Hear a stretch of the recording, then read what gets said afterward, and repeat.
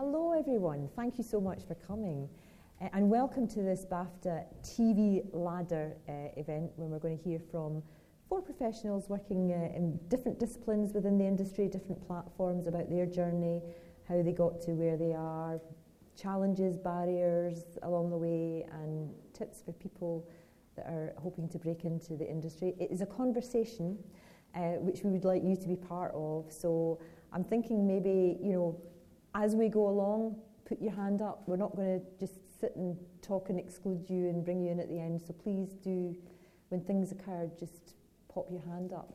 But what I'm going to do is I'm going to start by getting each person to introduce themselves, and then we will get a wee clip of the work that each of those people is associated with. So we'll start at the end here.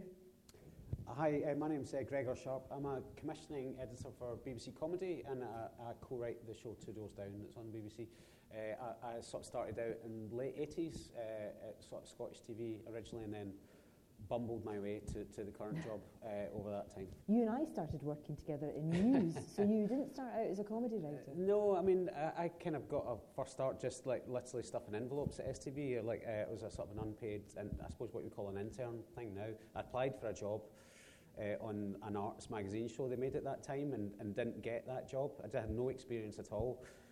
But I got an interview and the bloke that was hiring sort of said to me after that, look, you've got no experience, that really counted against you. If you want to just sort of hang around for a few months and just do odds and ends, then the next time something comes up, at least you'll have had that experience. And that was really, were it not for that bloke sort of giving me that chance, that would have probably, I would have never tried it again probably. So that literally that one event sort of led to everything else, and eventually kind of got a start there. But I'd never really set out to work in current affairs or anything. I suppose I probably wanted to do documentaries at that point, but TV and TV at that time, and even more so now, is a series of short gigs. You go from one thing to another, and so it was really just a case of taking what work was on offer, and that meant moving around between politics, current affairs, arts, all sorts of different things. So I was never really such a specialist in anything. It was only years later that sort of managed to find comedy and then just pursue that. Okay, well, we'll come back to the comedy, but I think that's going to be a theme from all of our guests today, that none of them are doing now what they started out doing, and you're an example of that. Introduce yourself. I'm Katie Lander. I'm Managing Director of Fine Stripe Productions. We're a factual TV production company based in Glasgow. We're at Film City. We've been going for 12 years. I've worked at Granada, Thames, Channel X. I started Channel X, which was a TV production company. Jonathan Ross was my runner and researcher, and then we did I produced The Last Resort for Channel 4, and it was fabulous. It was great fun. Doing live TV every Friday night was really, really exciting. So I think the start of Channel 4 and independent production was a great liberator for the whole industry. If you had ideas and you had passion and you were a woman, crucially an independent, it was quite hard to be a woman in entertainment at that time. At the BBC and ITV, there were lots of smart men with blazers and gold buttons on them and medallions. There were a lot of medallions. So everything has changed a great deal, which is great. And do you miss the medallions? Go on. So it's been exciting, and the next big thing, moving up. I moved up here 20 years ago, and I've seen it grow. The TV sector grow enormously in that time, and I think we're now hopefully with the BBC and Channel 4, with what they've been saying this week, and Channel 5 actually. Hopefully we'll be on the edge of another boom up here. Would you say that, Gregor? Yeah, I think so. Great, I think the mood music all sounds pretty good, doesn't it? Yeah. Do you think we're going to see, if Channel 4 does manage to decide to come to Glasgow, we're going to see more of those sorts of productions from Glasgow? I hope is so. London still the epicentre? London still is very much the epicentre, but there is a lot on Channel 4, and if you say to people, location is made here, people don't realise that. So there's an awful lot, just because it's made in Scotland, it doesn't have to be Tartan TV. It's we're making TV for everybody. So I think we need to do more about portrayal up here, but I think... What do you mean? Well, we could do with more Scottish stories, but they still have to be in a network context, it needs to be a mixture of contributors, and that's about diversity in every area that we do. You know, nobody looks at Two Doors Down and says that it's Scottish. It's funny. It has to be funny rather than Scottish, but it's doing the same things. And I think that's what's really important. And Dave, if you look at the presenters on Channel 4, and he's got a new series coming on Channel 4, it's quite posh, the people on Channel 4. He's still a bit of the grit in the oyster. You know, there aren't many Daves on television presenting shows like that, you know. Good point. Introduce yourself, because you're someone that started in Scotland but has moved south. Yeah, not too far south, but a little bit south. My name's Ben Tagle. I am a screenwriter, and I have written on a whole host of TV shows, including EastEnders, Casualty, Coronation Street. I work on a kids' football drama called Jamie Johnson for CBBC, and I've just done my first 9 p.m. sort of prime time show, which is Stan Lee's Lucky Man for Sky, which will be on in the summer. So I left Corrie last year to go and do that, and I live in Yorkshire now, originally from Perth, but live in Yorkshire now. And again, you didn't start out writing Coronation Street. Tell us a bit about your journey. As a writer, or before that, because I came to writing, I suppose relatively, I went down and did a creative writing degree in Yorkshire when I was 27. So you knew that you wanted to be a writer right at the beginning? At that point I did, but as a sort of younger adult, when I was in my late teens, early 20s, when I was just bumbling around, I always had an inkling that I'd love to do something that involved but I never really thought it was possible, if I'm being honest. I didn't know how to go about it, and I didn't know anybody who was involved in that world, and it never really occurred to me that I could actually have a career as a writer. So it wasn't until I got a little bit older and just went for it, really. Yeah. But you had a long period of not earning money, really, out of what you wanted to do. Oh yeah, very long period. Yeah. Still painful now. I graduated in 2005, and I had 5 years before I got my first professional commission, which was in the theatre.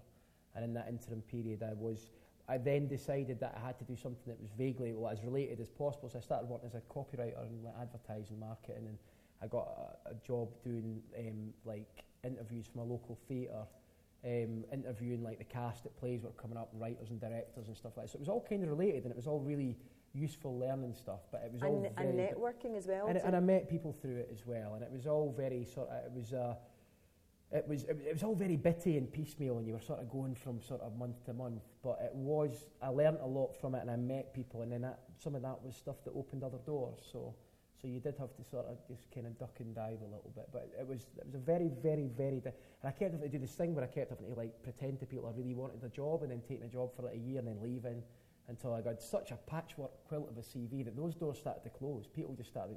You're not going to stay here, you've never stayed there. And it was because I always wanted to write. So you get trapped between two worlds. Yeah. And I was a dad at that point as well, which, I had a mortgage and a son, and I was, it was difficult.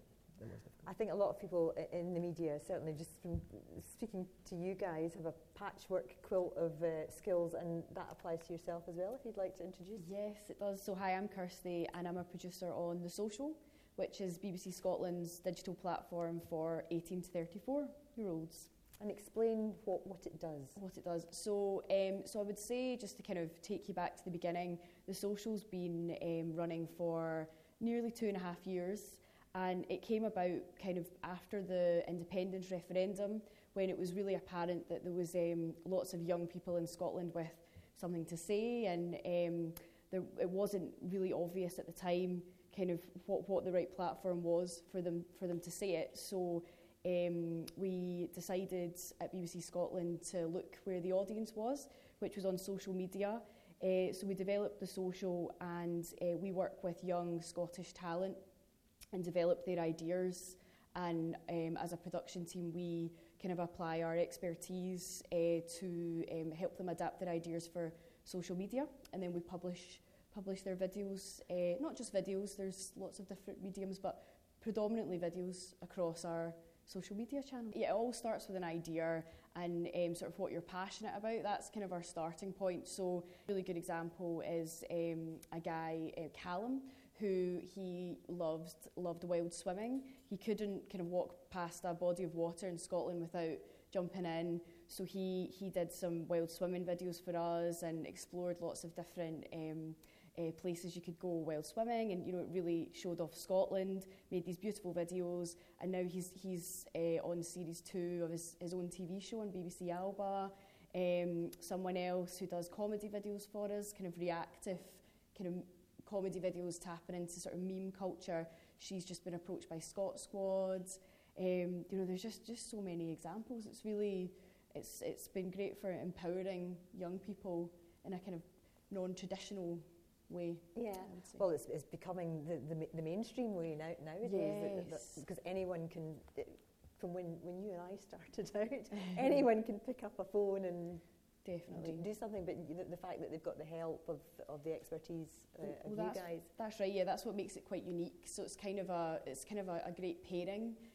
As I say, it all starts with a passion and an idea, and the whole point is it doesn't have to be really high production. The girl I just mentioned there who does comedy videos for us, Natalie Erskine, she had a massive hit with a snow day comedy video. Don't know if anyone saw that. So that had about 15 million views and was kind of reacting to Beast from the East and just basically how everyone in Scotland freaks out when there's just a tiny bit of snow. And she just shot that on an iPhone. Oh, I did see that, yes. With a really cracked screen. So you really don't need all the fancy equipment all the time to have a massive impact. And of course, you didn't start out in social media. You started out as a journalist. Yes. So I did law at uni. Thought I was going to be a lawyer. Kind of quickly realised that wasn't for me. Had always had an interest in the media. So I worked as a journalist for a local newspaper for 2 years in Dumfries, and was kind of going to all the community council meetings and door stopping people and just doing all the fun things you do as a junior reporter. And then kind of came to the BBC, did work experience for a while in radio, so was taken on there as a freelancer for a couple of years. So did topical radio, got to co-present on the kind of magazine programme, and then just kind of built my way up to producer. So did you have an idea of what you wanted, or you were just trying stuff Not to a clue. see? Yeah, I was exactly the same. Really? It was clear what I didn't want to do. I didn't want to be a presenter. Oh, right, okay. Yeah, never wanted to be a presenter. That's and then somebody was interesting. off sick one day, and I was told, "You're doing it." And I said, "I can't do it. I've never sat in a studio or read RTQ in my life." And David Scott, our old boss, said to me, and I quote, and I will use the exact quote, "Don't worry, if you fuck it up, you won't do it again."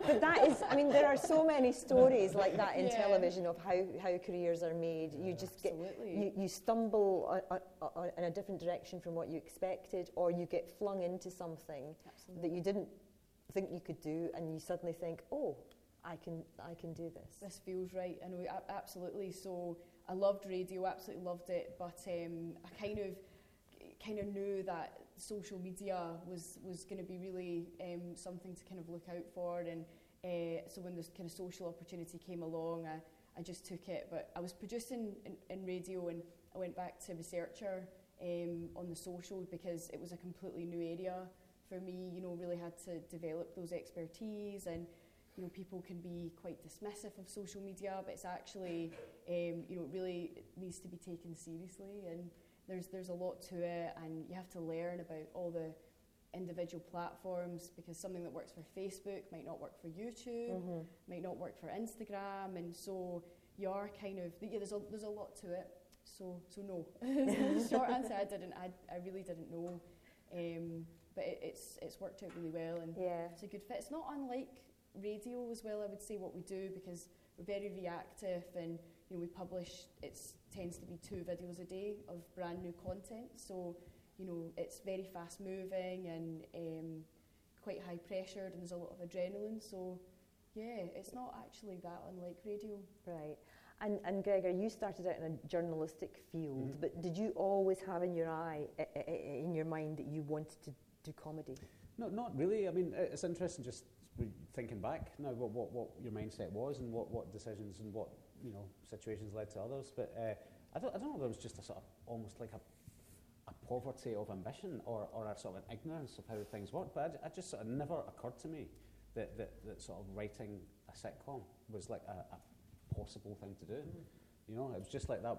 I don't know where I thought sitcoms were made. I guess somewhere in the home counties, right, at that time. But it just didn't seem like a kind of realistic thing. I mean, I avidly consumed them, right? I mean, I'm like absolutely soaked in watching them, and like all that. When I sort of got into making comedy, all that kind of came to the surface, you know. I want to know, what was the progression you got into? How did you get into making comedy?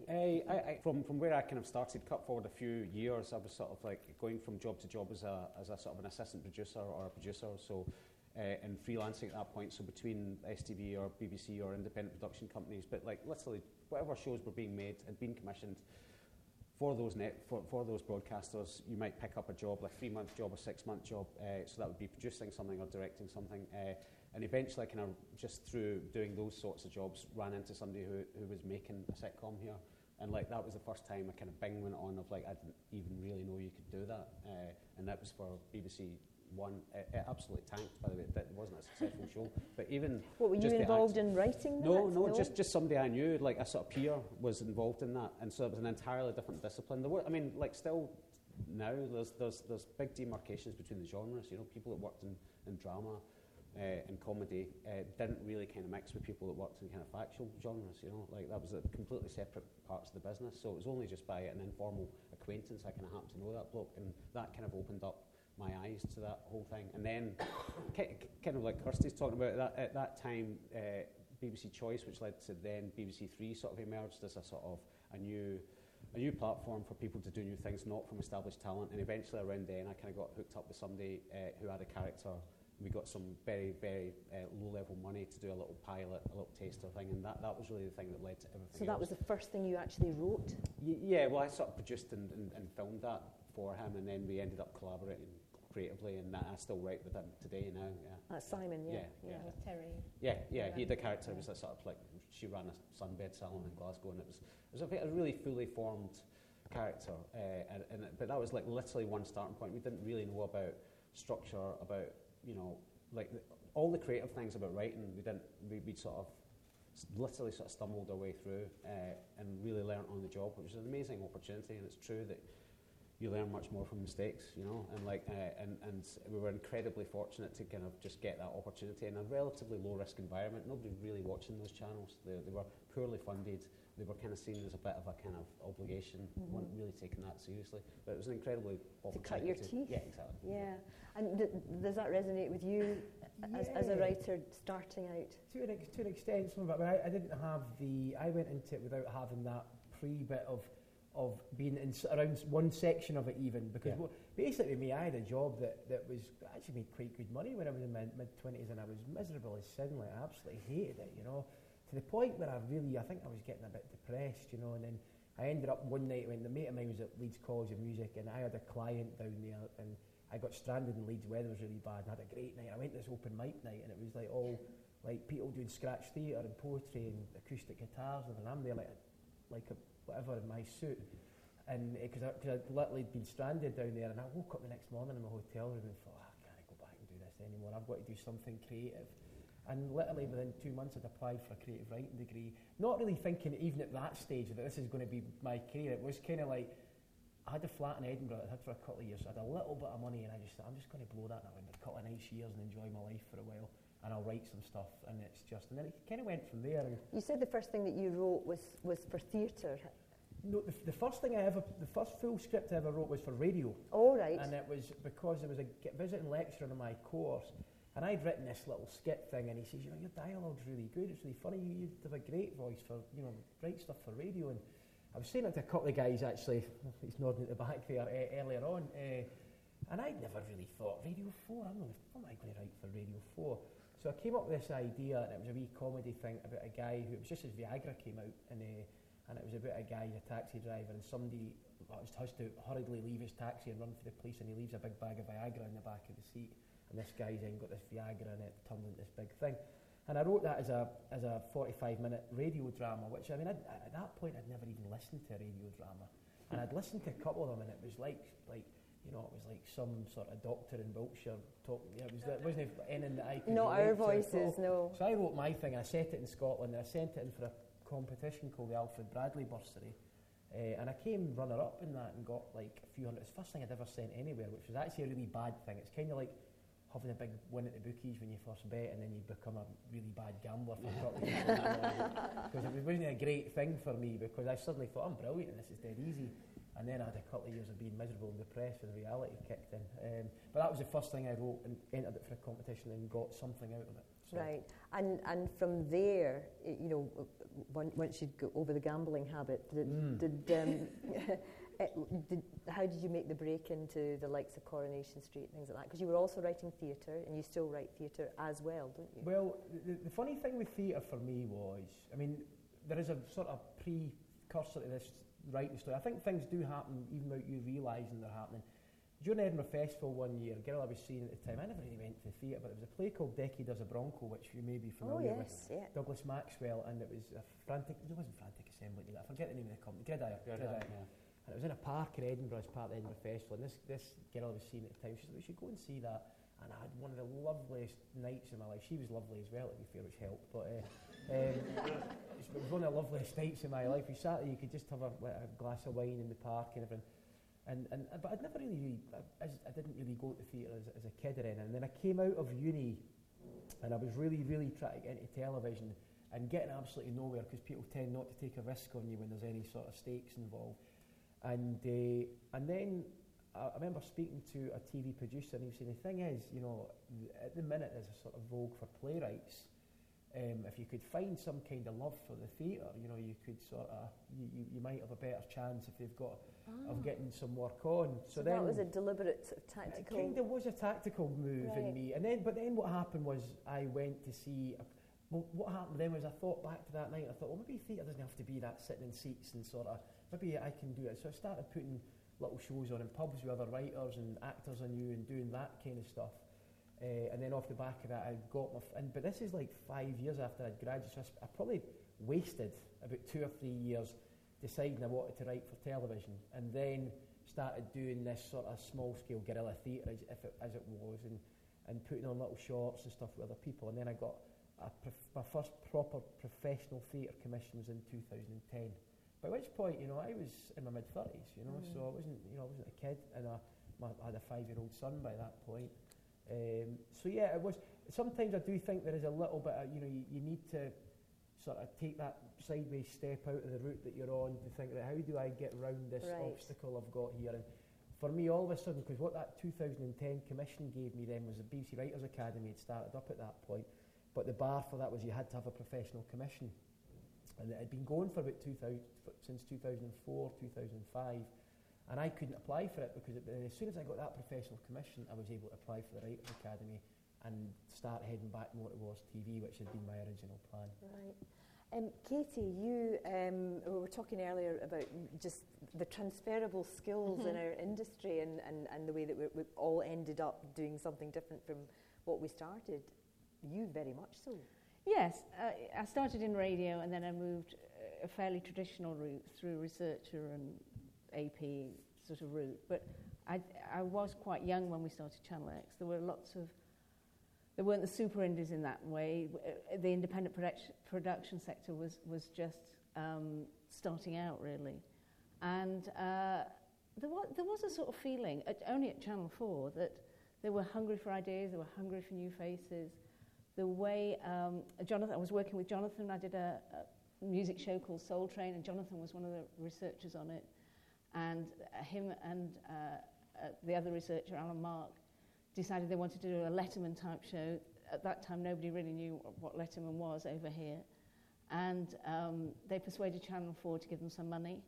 And they went around trying to get lots and lots of people to present this show, and nobody would touch them. So they said, well, we'll do a pilot, and Jonathan will present the pilot because there's nobody else to present it. Let's just give them a go. And the pilot was terrible, but Jonathan was very good. And the rest is sort of history. And we started off doing the show as a pre-record, and after 5 weeks it went live at 10:30 every Friday night. I remember that. And it was very exciting. And we moved on. We did Vic and Bob, I did Joe Brand, we did Sean's show, we did lots and lots of stuff that was all seen as alternative comedy in those days. But now they're just like the grand old faces of comedy. What happened to Jonathan Ross? I know. But that is the thing, they are, as you say, that they are the grand old faces. Are production companies like yours still on the lookout? I'm always on the lookout. Yeah. Always on the lookout. And talent, on-screen talent, talent in any way, ideas. I mean, television is hungry for ideas, and they're all the same stories. Bank of Dave is David and Goliath, essentially. It's the same story that's been going for 100 years, but told in a different way. And I spent 2 years trying to get Dave off the ground after I'd discovered him. Really? It's hard to get stuff off the ground. But So what were the barriers in getting that made? So I met Dave. Tony Livesey for Radio 5 rang me up and said, I want you to meet this bloke. He's driving me mad. He wants to be on TV. And I went down, and I always say I found him in a motel off the M6. I found him with a tickled trout just off the M6. And he was all ready to, he was desperate to be on TV. And you can see he's a larger-than-life character. You don't meet those people every day. And he was completely self-made. It was an incredibly impressive thing that he'd done. He had a hilarious advert that was on YouTube for his minibuses. And we made a little taster with it. We needed an idea to go with him. I couldn't just put him in something that was just a sort of run-of-the-mill presenter type thing. And then one day he was moaning on and on and on about the banks. And I said, why don't you own your own bank? And he said, oh, that's not a bad idea. I said, yeah, we could call it the Bank of Dave. He said, but everybody calls me David. I said, we're not calling it the Bank of David. It doesn't work. Believe me, it's the Bank of Dave. And we funded the taster with it. We shot with him. And I showed it to the BBC, and the BBC absolutely loved it, and they gave me some money to develop the idea. And they said, and it went to the controller of BBC Two, it was Janice Hadlow then, and she said, I really like it, but will it get a banking licence? And I said, I don't know. That is the thing. Mm-hmm. And they turned it down because they didn't know how it was going to work out. And then it went to 2 other people at Channel 4, and then eventually, one day, I showed it to someone at Channel 4 that was in a completely different department. He said, I love it, I love it, I love it. It was commissioned within 3 weeks. And it went on, it was nominated for BAFTA, and we've done lots more with him. And there's a musical being written about him, and now somebody wants to turn it into a drama. So, I've got a meeting with him in 2 or 3 weeks with the drama company coming down. So a good story is a good story. A musical, did you say? There's a musical being written with a very, very high-profile person writing the music. Oh. Who you'd like to name here? No, because I know it's being taped. But it's never died. My worry with it, we made the taster, and it was just after the banking crisis, and I thought, the banking crisis is going to go away and people will start liking the banks again. But thankfully, that's never happened. That was my real worry. That is not going to happen. I look at that now, and it could be made now. It's not that different. There's a thing about, there's something there about it's a credibility. Like he was an interesting bloke that had done all this, right? But he couldn't have approached Channel 4 or BBC directly, so he has to kind of go to. There has to be a credible. Source of and that's where you come in, right? And likewise, if you're sort of starting out, I think you can have brilliant ideas. You can have a brilliant idea for a show or drama, like a quiz show, whatever. But that's where you take it. Yeah, because it's just the level of risk. Broadcasting is a really, really expensive business. You're having to stake a massive amount of money, even on quite small scale programs. So it's like a broadcaster needs a credible. It's somewhere along the line has to be a sort of credible representation. The great thing about what you're doing that's what's great, exciting now, because where I used to put that stuff on in pubs and all the rest of it, I think if it was now, I'd be coming to somebody you and trying to, Yeah. Social media is more of an equaliser now. For sure. And I think the great thing about what we do is we can experiment with loads of different things. It isn't all kind of comedy videos. We do loads of Facebook Lives as well, so you can sort of try out presenters and do all these mad formats. Like, so for example, we had our most successful Facebook Live ever, which is, I think we reached about not far off 500,000 people.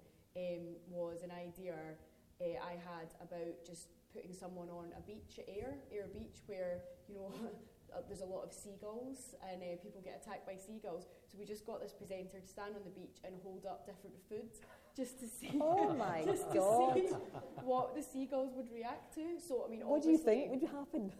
I know exactly. I mean, it was pretty like high risk, but it was just such a kind of crazy idea, and you could only really experiment with things like that on on social media. But it was good for her because she just kind of ran with it, and she was really funny, and so that it wouldn't have been for everyone, but it really helped. She still does comedy videos for us, and she presented, we streamed a live date on Valentine's Day, so that was us kind of trying out a dating show format, which is obviously kind of huge in television at the moment, when you're trying to appeal to young audiences. So she was the kind of, like almost like the waiter in first dates. She was going between the two people on a date, and she's also, she appeared in Still Game. She appeared in an episode of Still Game, and she's writing comedy for BBC Scotland at the moment, the short stuff strand. Right. So loads of opportunities, and that was just getting to try stuff out, mad shit, to be honest. It's a really interesting thing at the moment, that sort of cross-pollination between social media and mainstream drama, because Hollyoaks have just got the first YouTubers sort of become a character in Hollyoaks. Oh really? I didn't know that. That's just happening. And there's all that stuff with that Grado guy who went from Scott that sort Squad. of guerrilla wrestling into River City to viral videos with Jason Cummings from Hibs to, and there seems to be the things are much less demarcated now than I think they ever used to be. Is that fair to say? Definitely, yeah. And I think a lot of especially the kind of younger end of our audience, to be honest, they're not watching a huge amount of linear TV.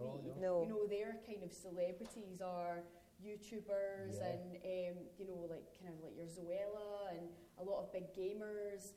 And there's a lot of we've got this guy who does gaming videos for us he's called Gary Marley. I should ask, do you pay them for these Oh things? yes, I should have said that. Yes. So we pay for every video we publish. So because it's got to be, it's a two-way street for sure, and a lot of people that's their career. So yes, we do. We pay. Okay. Yeah. Katie, do you scour social media for? Yeah, we look everywhere. Yeah, and always looking for new ideas, and new faces and new ways of telling stories. And then it's like Gregor was saying, we know what the broadcasters are looking for and how we can shape things and what works in which slots and what the channels are looking for, and that changes quite a lot. I think there's going to be more changes at Channel 4 over the next few months. I think it's hard for the terrestrial broadcasters because they have to keep things fresh, and I think, and obviously lots of people are watching on catch up, but we're consuming so much stuff that we're always looking for something new and different and louder, but long form as well as short form. I was with someone the other day that was working on one of the digital platforms, and they're shocked at how much long form and they're looking through my back catalogue to buy stuff because young people are looking at the older long form stuff as well as the clippy bits of stuff. I was quite surprised. It's really interesting. I want to ask you about internships because Gregor, you mentioned that you did the. Yeah. I called it a gopher when I started out because that's how I started out in STV was just In fact, I remember helping out Muriel Gray when she was doing a spot, and I was just photocopying scripts and things like that. But back then, and it was the 80s, you were paid what you would have been paid if you'd been signing on. Yeah. So you were given some money. Yeah. Were you paid? Not at first. I remember not being able to go in because I had to go to sign on in Paisley and I couldn't go in that day because it was too hard. But that's a big question, this, right? And because you've got to make your own opportunities. Everybody says that, right? And it's like you have to sort of like prove a passion. You've got to pick up expertise. How do you do that? Only by the entry-level job, and the entry-level job is the bottom rung, and it's going to be very competitive because there's many people want those jobs, and so the way add those things together, you get that sort of bad situation where they're kind of unpaid, and you've got but you're expected to give like an enormous amount of commitment and hours, And some people get can't trapped. afford to do that. Yeah, exactly. And like, you know, the abuse of it is that people end up doing it for way longer. It's not just a kind of 2 month, you've proven your experience and your commitment, and now you move on to someone else. You get trapped in that for like a year, and people are using you for unpaid labour. It's like there's a dreadful abuse goes on. I mean, it's clear. So I guess, you know, you've got to somehow be able to pick your way through that and kind of take what you want from it or what you can get from it, but then not get trapped in it. Yeah. But I think, you know, a lot of this is about it's about sort of like being yourself as a person, sort of communicate. It's not always about, right, okay, there's a job, I'm going for that, you know, and who, people that do those jobs act in this way or need these skills. You've got to sort of like, so much about opportunities is just being able to sort of like, you know, shine as yourself. And yes. like, I think obviously you want to kind of like show, there's no point in kind of doing a runner's job and then expecting to sit in the director's chair, right? If you're going to do a runner's job, you've got to be great at that, and you've got to show like an incredible amount of kind of give and commitment to doing that. And the best people that I've encountered in those sorts of jobs are just bright, enthusiastic, inquisitive, want to do extra. After they've done all their duties, then can I learn about this and helpful and personable. Yeah. And they don't want to bitch and moan, but like an enthusiastic can-do attitude will go so far. That goes further than any qualification, than anything. It's just I absolutely agree. Yeah. I mean, I as I say, I started off printing scripts, and it's just about, you know, I fit in here. I like these people. I want to, you know, be part of this production team and just offer to do everything I can.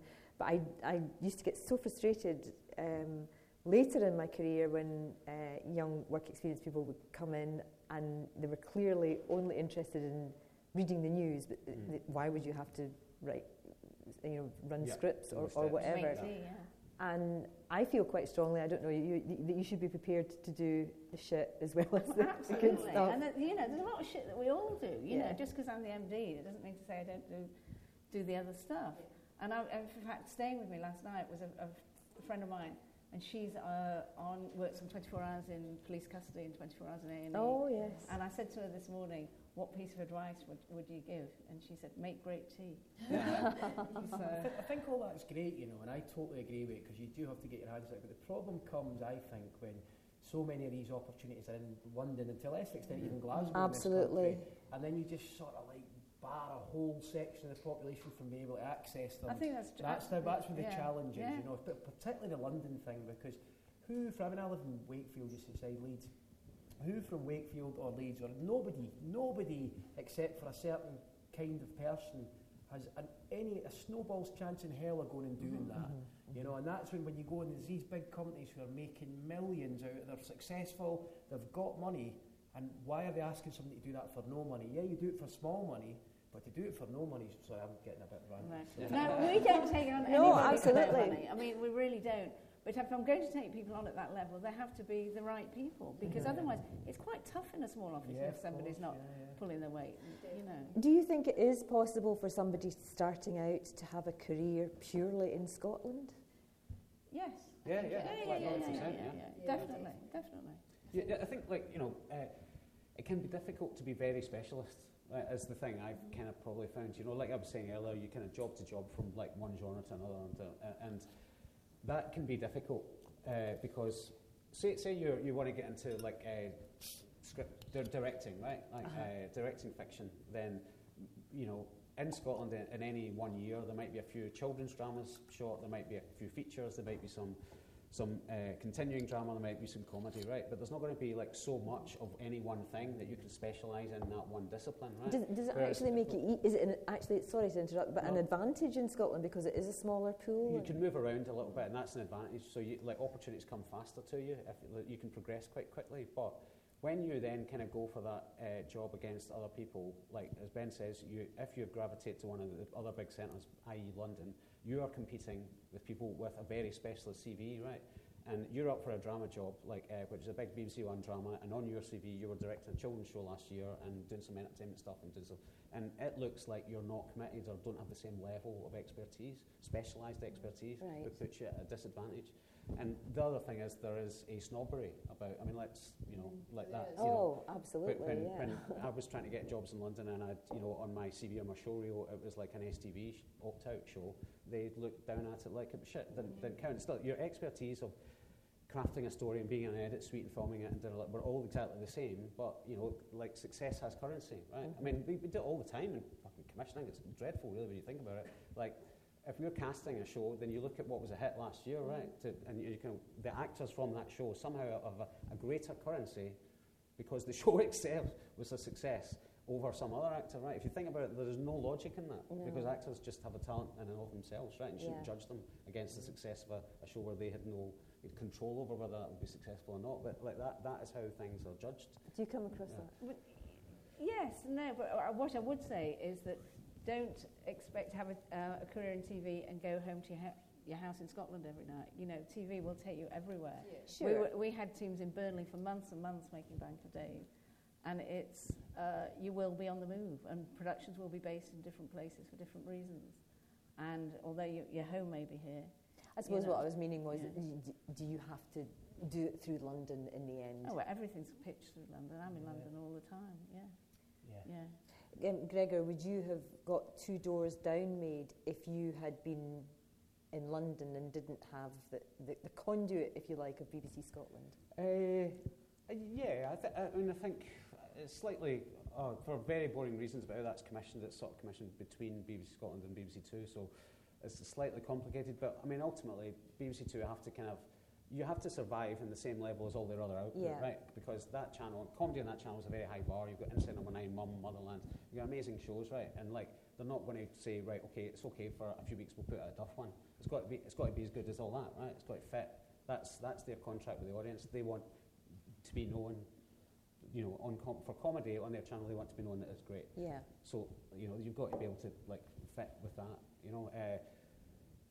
So the market opportunities are all slightly different, right? So what will work for the social comedically has a certain voice. What works for BBC One Scotland has a certain voice. BBC Two Scotland late night, like Limmy, is a strange show where that sort of can work across a lot of different platforms, but it's not going to be on BBC One at 9 o'clock network, right? But it's got a home somewhere. I wish it was, actually. I love it. It's like he's very unusual sort of case to bring up, but ultimately there's slightly different rules and things at play depending on slot and channel, I guess. Okay.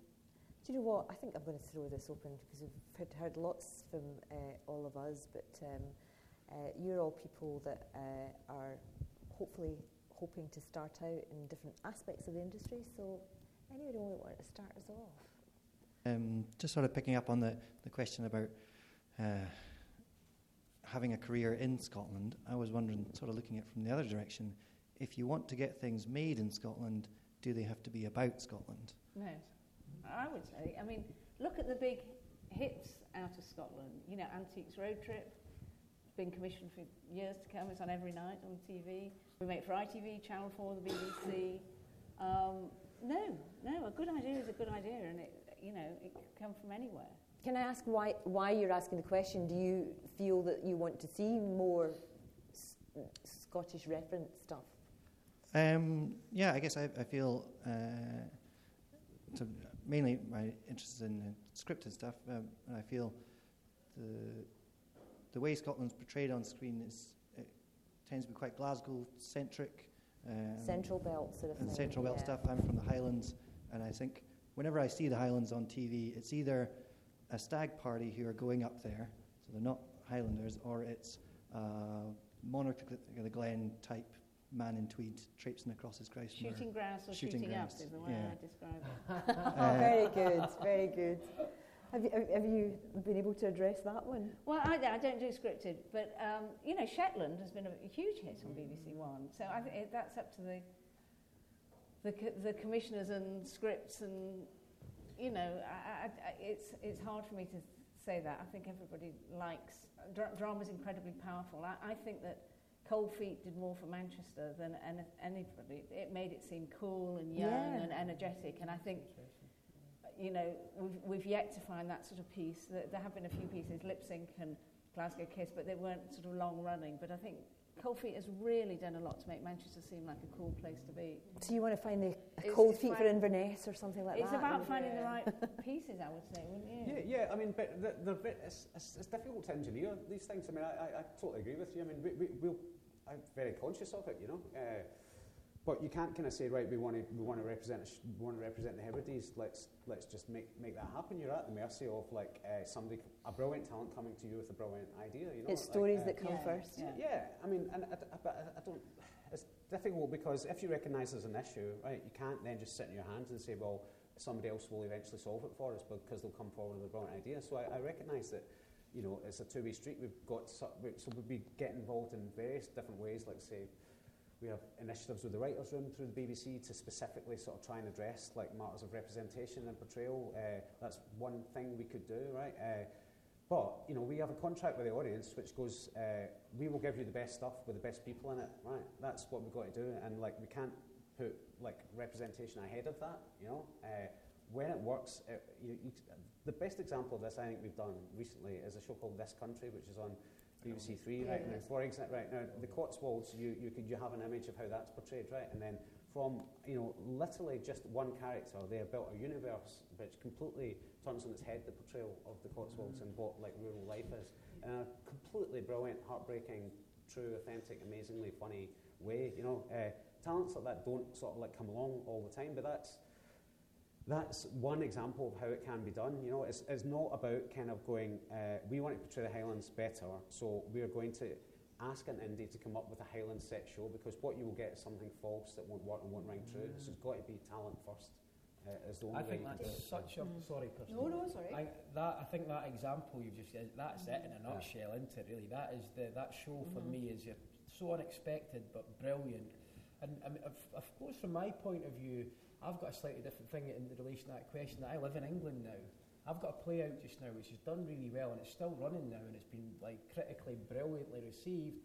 And I was up here for a couple of days, so I went seeing BBC Scotland yesterday, and they've read the reviews of the play, and the first question I'm getting asked is, would you set that back in Scotland? And it's now set in Bradford, you know, would you set that back in Scotland? And I'm saying, well, I originally imagined it in Scotland anyway. It's only in Bradford because that's where it is, you know, but I think it's got to come from something that is exciting and feels like it could authentically, you know, you can't put the cart before the horse with these things. It really has to come from like anything, it has to come from a position of genuine creativity and passion and heart. And if you've got that, anything's possible. If it's got all of that, I think. Kirsty? Agreed. I was just going to say, I think this is kind of where the social comes in as well, because we are really conscious of that, the kind of geographical diversity in Scotland. So we've got Mario Lane, who does comedy videos. She's from Shetland, and you know, I think she, for her career, was under lots of pressure to kind of move to the Central Belt.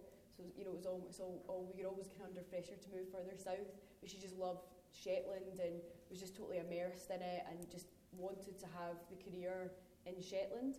So she's done a lot of comedy videos with kind of Shetland specific references.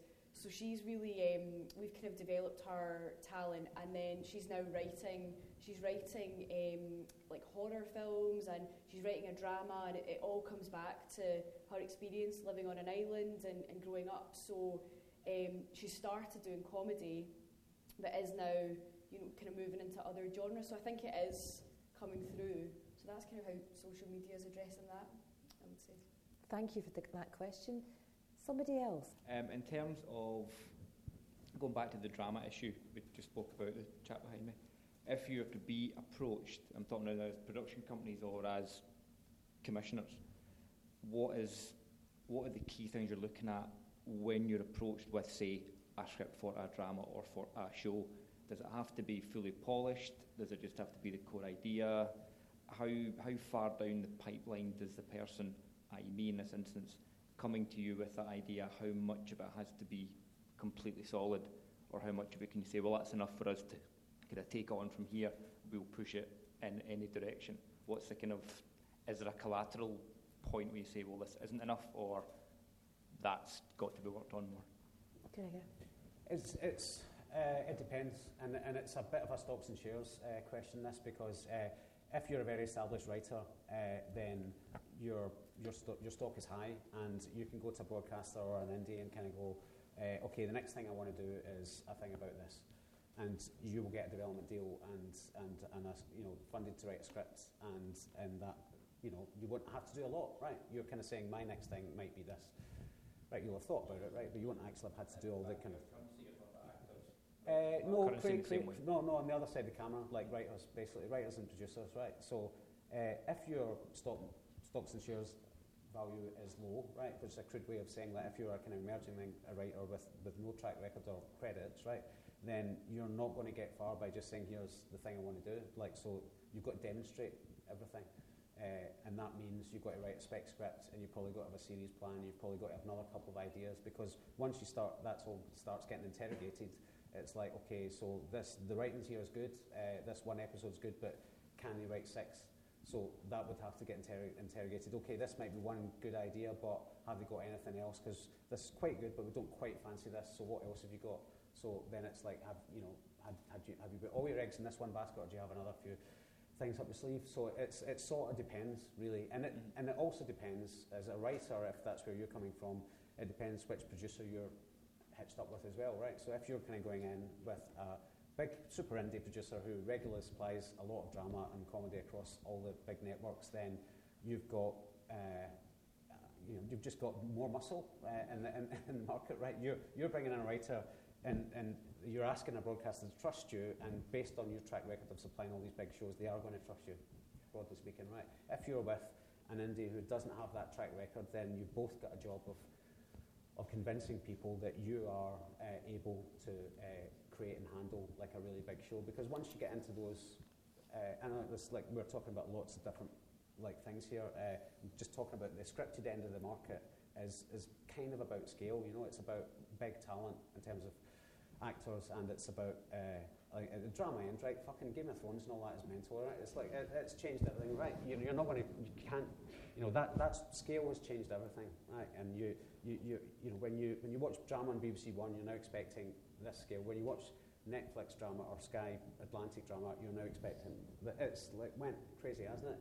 So when you're talking about those sums of money, you're asking people to invest an enormous amount, and they need to be ultra sure of what they're buying into, right? So I guess that's where, if you're an emerging writer, it's about proving you are, and that might be through continuing drama first, or it might be like doing stage work, or it might be like you can convince people in different ways, but it comes down to that. Then maybe you can tell us a bit more about in answer to that question, about the process that you went through to break into television, that conversation. Yeah, everything that Gregor's just said there absolutely chimes with my experience from the other side of that. It's amazing. I'm getting to a point now where I can get a bit of money to develop stuff off a few pages on paragraphs on a page, but even still, there's always a barrier. And for me, coming off a continuing drama or a soap or whatever you want to call it now, there is still that snobbery of, he's written a lot of Corrie, but can you really? And then getting my first prime time 9 o'clock was a landmark. That was the next sort of staging point for me. What did you have to submit to them for the very, very first TV commission? How much? My very first how much? Well, the Writers' Academy did that for me, you see. Right. I got onto that team, so I got my first stage commission, and I got onto the Writers' Academy, and part of that deal was you did a 3-month intensive course about writing for continuing dramas, and part of that contract was that you did a rotation of the shows that were in that department. So that was Holby City, Casualty, Doctor. So you started on Doctors, you got a commission on Doctors, that was always the first one you did, and you wrote that script as part of the 3-month course. So you got your Doctor's commission, and then you did a rotation around the other shows, and then the idea is that you emerge from that point with a few hours of TV under your belt, and hopefully you'll have sort of landed on one of those shows, and they'll have fallen in love with you, you'll get a few hours under your belt from that. Often didn't quite happen for me. I didn't really find a natural home for my voice within any of those shows, but it was a great, very bruising, painful, punishing, difficult experience. But I learned a hell of a lot for it. Went away and licked my wounds for a while, and went back to being absolutely skint.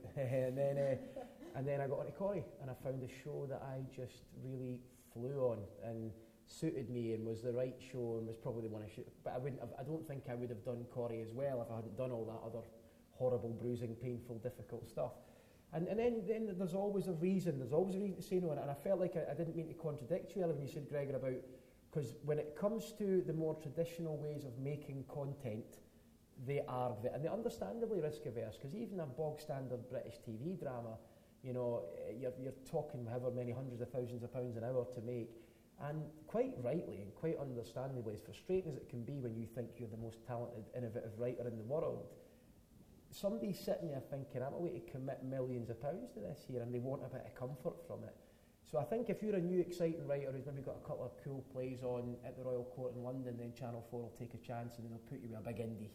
And they'll say, right, he's really cool and he's exciting, or she's really cool and exciting, it's the next big thing, but we'll get a bit of comfort by going with Carnival or whoever else, you know. And that's, so there's always that thing about just, and it's like when you're picking an agent as well, you know, you go to one of the big boys and you're a very small fish in a big pond because they've got Jimmy McGovern as their client and you'll never hear from your agent, or do you go to a small boutique agent and he'll phone you every week but you'll never get your job, you know. And it's kind of like, you've always got these decisions to make, and it's all about and you described it as a crude analogy, the stocks and shares thing, but it's the reality of it, Greg. It really is. That we have all got our place in the pecking order, and I dream of getting to the point when I can flinch into a meeting and put my demands on the table and tell them what I'm doing and what I'm not doing. I don't really dream of that, you know. But I'd like to echo. I mean, one thing you do need in this business is a thick skin. You yes. know, we probably get 1 in 50 ideas that we develop off the ground. I mean, it's really tough. It's really competitive.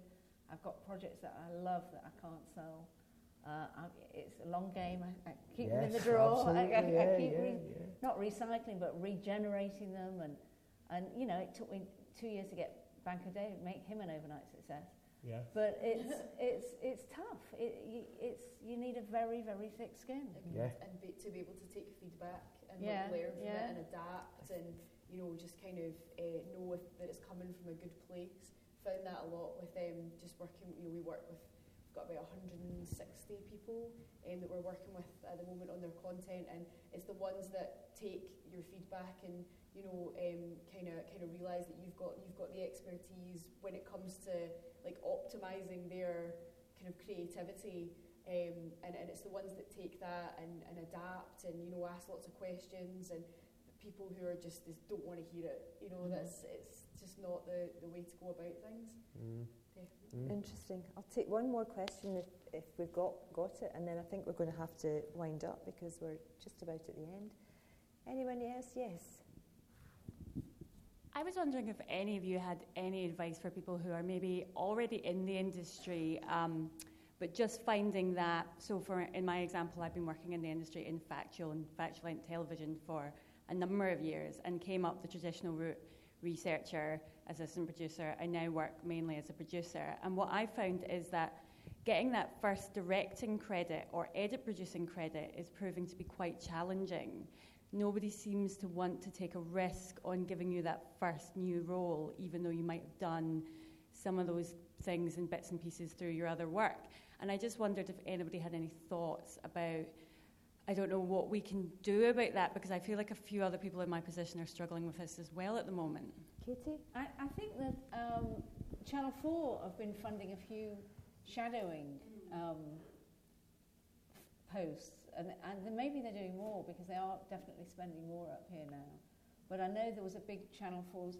I mean, when we get a commission, and we're working very closely on a big Fact 10 thing for Channel 4 at the moment, it's in secondary development. You know, every step of the way they have to approve who we put on it. It's not me saying I'll take a chance on you. They have to have sign off on you. They have to see the CV, and everything is done like that. So it's quite hard.